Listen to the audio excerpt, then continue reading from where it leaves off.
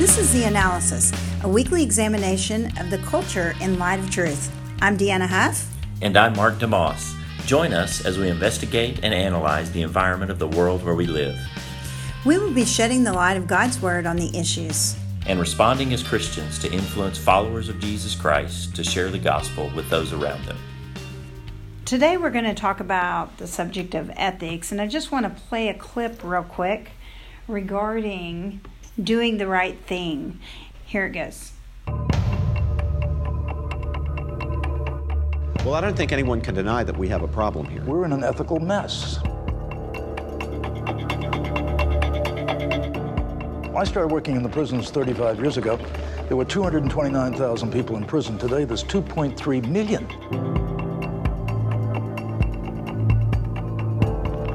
The financial crisis has rocked the world and shaken markets worldwide. Lenders were encouraged by the government to lend to less creditworthy buyers. Almost everyone in a position of financial authority embraced it. At the same time, they sold them short and hammered them like mad, raked in money. At every level, they were deceiving the people they were dealing with. Well, Wall Street not only saw no evil, but saw a great deal of virtue, which could be quantified in billions of dollars. That was the virtue of it.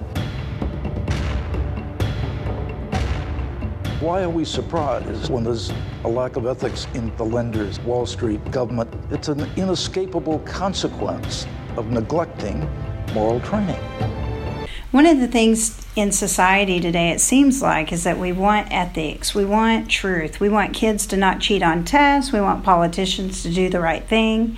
And time again, we find ourselves in this atmosphere of wondering right and wrong and what is it, because we've lost our reference point of truth. Yeah. And today, Pastor Mark and I are going to discuss the matter and some practical things in talking about the idea of ethics, but also the point that we have to have a moral reference point, right? Yeah. There's got to be a moral compass, and that's, I think, what you hear in the clip you're playing. Without some kind of moral guide, moral compass, moral starting point, then you can't stay consistent. And that's the danger of moral relativism, and sometimes that term is overused and overplayed. But the reality is, we see people being inconsistent in their moral ethic on a daily basis. One rule applies to me, a different rule applies to you. We're going to do this. I'm going to make my kids behave this way, but I'm going to behave a different way. And they're just being inconsistent with what we would call ethics or their moral compass. And we're surprised when we see the results of not having a moral compass. Yeah. It's like, oh my goodness, they're going to jail. Well, what did we expect when we don't teach a certain right and wrong? Or, oh my goodness, the kid got suspended. Yeah. And one of the things that's interesting to me is that in doing the right thing, Charles Colson, he speaks of a school, and he says what's interesting is, they wanted to teach ethics, this class on ethics, and yet their underlying view was that everything is relative. Mm-hmm. And you can't have both and. Everything Right. can't be relative, whatever I believe is true, whatever you believe is true, objectively. And what I mean by Right. that is, say, for example, if you like chocolate ice cream and I like vanilla ice cream, and I say, well, hey, vanilla ice cream is the best ice cream ever, right? Yeah. Okay, well, that's subjective. That means it's toward the person. Right. I can have my opinion in that. That's like someone having an opinion. Right. But if I expect someone not to lie, that's objective. Where does that come from? Where does Right. that originate? Yeah, a lie needs a definition at that point. Like, what is a lie? and once there's a definition of that, then you have to have an objective truth, right? It's interesting because I heard a radio commercial just today, and it's a husband and wife, and they're following their son who's just gone off to college on Instagram or Twitter or Facebook or something like that. And so they're going, oh, look, he just posted he was studying in the library. He's doing so great at college. And here he is with his friends in the dorm, and look how much fun they're having. And then, oh, what's this video? Oh, my goodness, what's he doing? Oh, my, is that safe? the wife then says, can we still ground him? And the dad says, maybe we should just unfollow him. And I went, interesting choice. Like, we're not going to say what he's doing is wrong. Like, we see it and we don't like it. We don't think it's a good idea or a safe idea or a wise decision, but we can't say anything about it. We just would be better off not knowing about it. And I went, wow, is that where truth has taken us? Where it's just, I can't tell you that what you're doing is wrong or even dangerous for you. Mm-hmm. I need to just pretend like it doesn't exist. The question arises, how do we help people understand, being in the church, understanding that there is a moral standard that originates in God? God is truth. What did Jesus say? I'm the truth, the way, and the life. And he even said, what? I came to testify to the truth. Right. And so a lot of times we sit back and see these instances and we kind of don't know what to do. Yeah. So I think the question comes up is, how do we cultivate or inspire our kids in loving Jesus and helping them understand that there is a right and wrong? It is okay to speak the truth in love, and what that kind of looks like. Yeah, developing the conscience is what you're talking about. And so much of the culture is searing the conscience and desensitizing the conscience.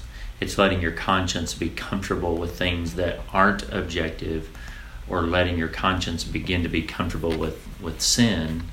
And so you've got to actively cultivate the conscience and teach and train the conscience. John Piper talks about that when he speaks even about the issue of alcohol, which he says for him, he understands that the Bible does not condemn someone using alcohol; it condemns drunkenness. But his conscience had been trained as a young boy and a young minister by his pastor and father to not drink, that using alcohol was dangerous and sinful for him. And he said, I understand I could train my conscience to accept a different standard, and it wouldn't even necessarily be wrong, but I don't want to train my conscience in that area. I want to stay here where it's safe. And he said that comment years ago, and he may comment differently on that particular subject today, but I think that's still relevant in whatever we're talking about. It's the idea of training and teaching the conscience about what is truth. And part of the how question really boils down to, how do you begin to do that if an individual doesn't have a personal relationship with Jesus Christ? You can't train that conscience, because that conscience is under the control of the fallen human nature. And so you have to have the new creature made by God, remade by God, reborn. John 3, new birth must occur. And then in the new birth, you have a conscience that is now controlled by the Holy Spirit, and you can train then that conscience. So some of our dilemma is we're trying to train consciences that aren't under the influence of the Holy Spirit yet. Yeah, I think that's so right. In fact, I think that once we share the gospel and the internal aspect of the heart can be changed by the Holy Spirit, and then, the second part of the how, I think, comes from growing in God's Word. And a lot of times what we do is we share the gospel, but we don't work through that second part. Or maybe as we're working through that second part of sanctification is what we call it, but it's really growing in the Lord and learning how to die to yourself and put on Christ, right? Yeah. And so if we want ethics, if we want people to be able to make right and wrong choices, and this is someone who is political and they find themselves in a situation where it could compromise their marriage, and they say, hey, wait a second, I don't want to do that because I've been saved by Christ.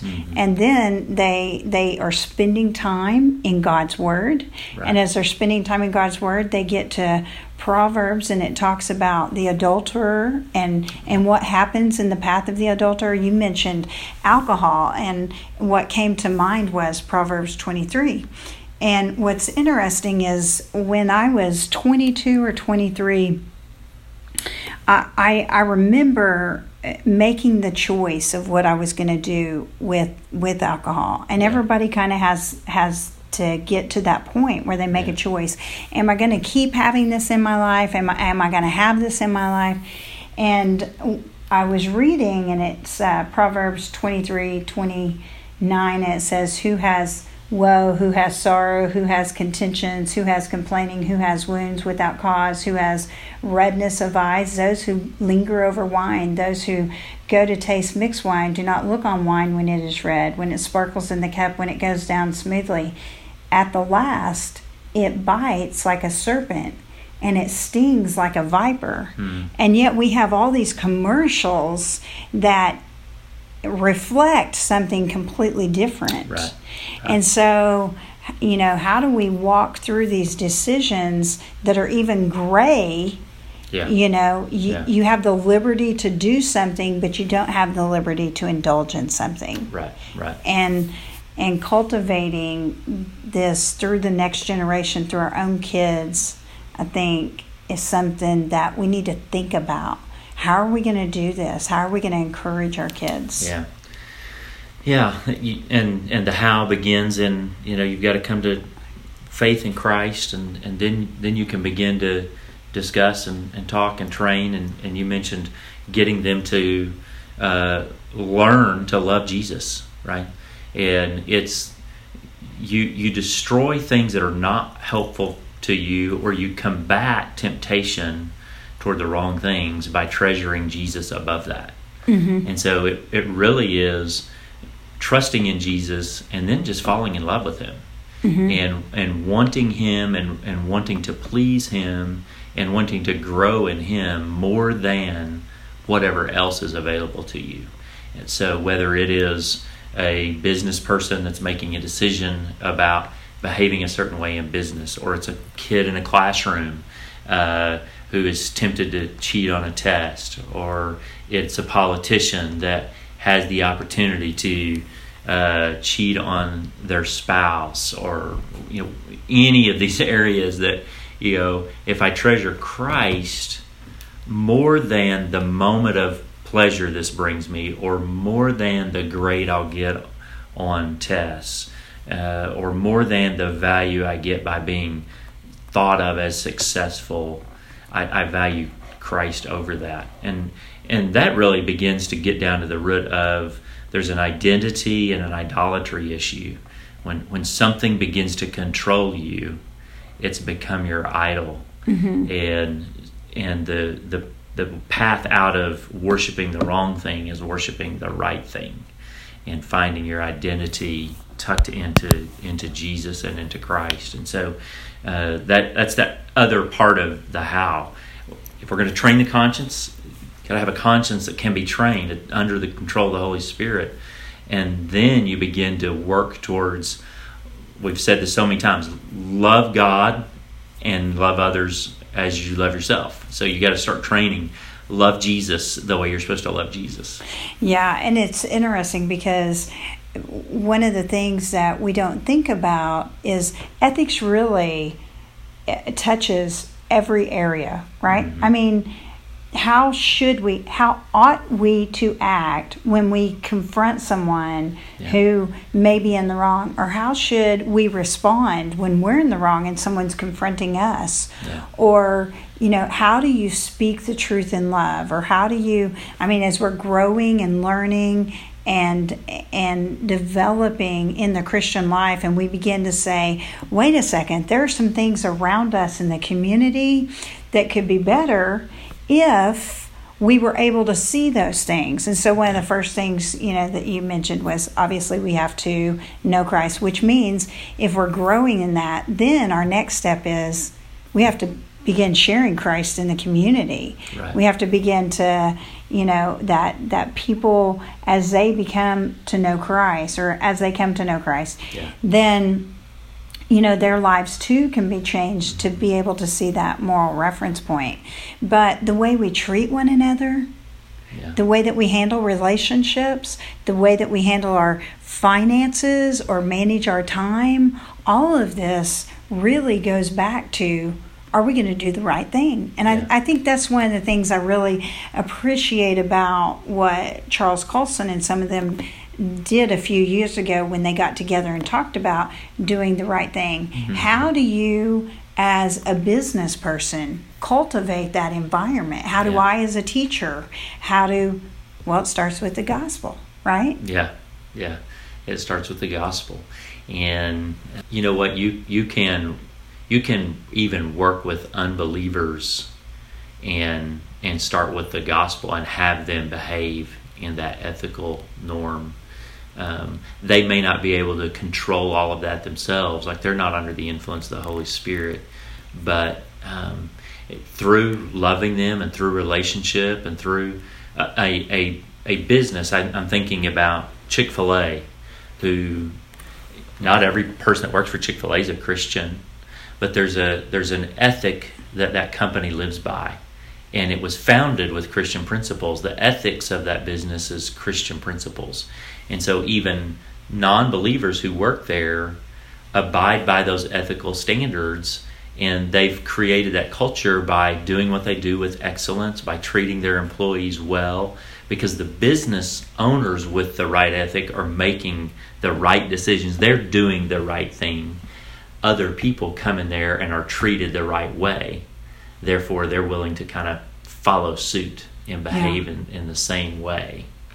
One of the commercials that I saw that they used to train their people a few years back was really interesting. Someone had sent it to me, and they said, I just want you to see how they train their people. And they're not expecting everyone to be a Christian, but they had this expectation that every person should be valued. Yeah. And I thought that was interesting because in the commercial, what happens is there's a clerk at the counter and they're taking the orders, and the buyer on the other side is ordering, and the buyer is a little short or frustrated, or something's going on, and the clerk at the counter had the option of doing two things.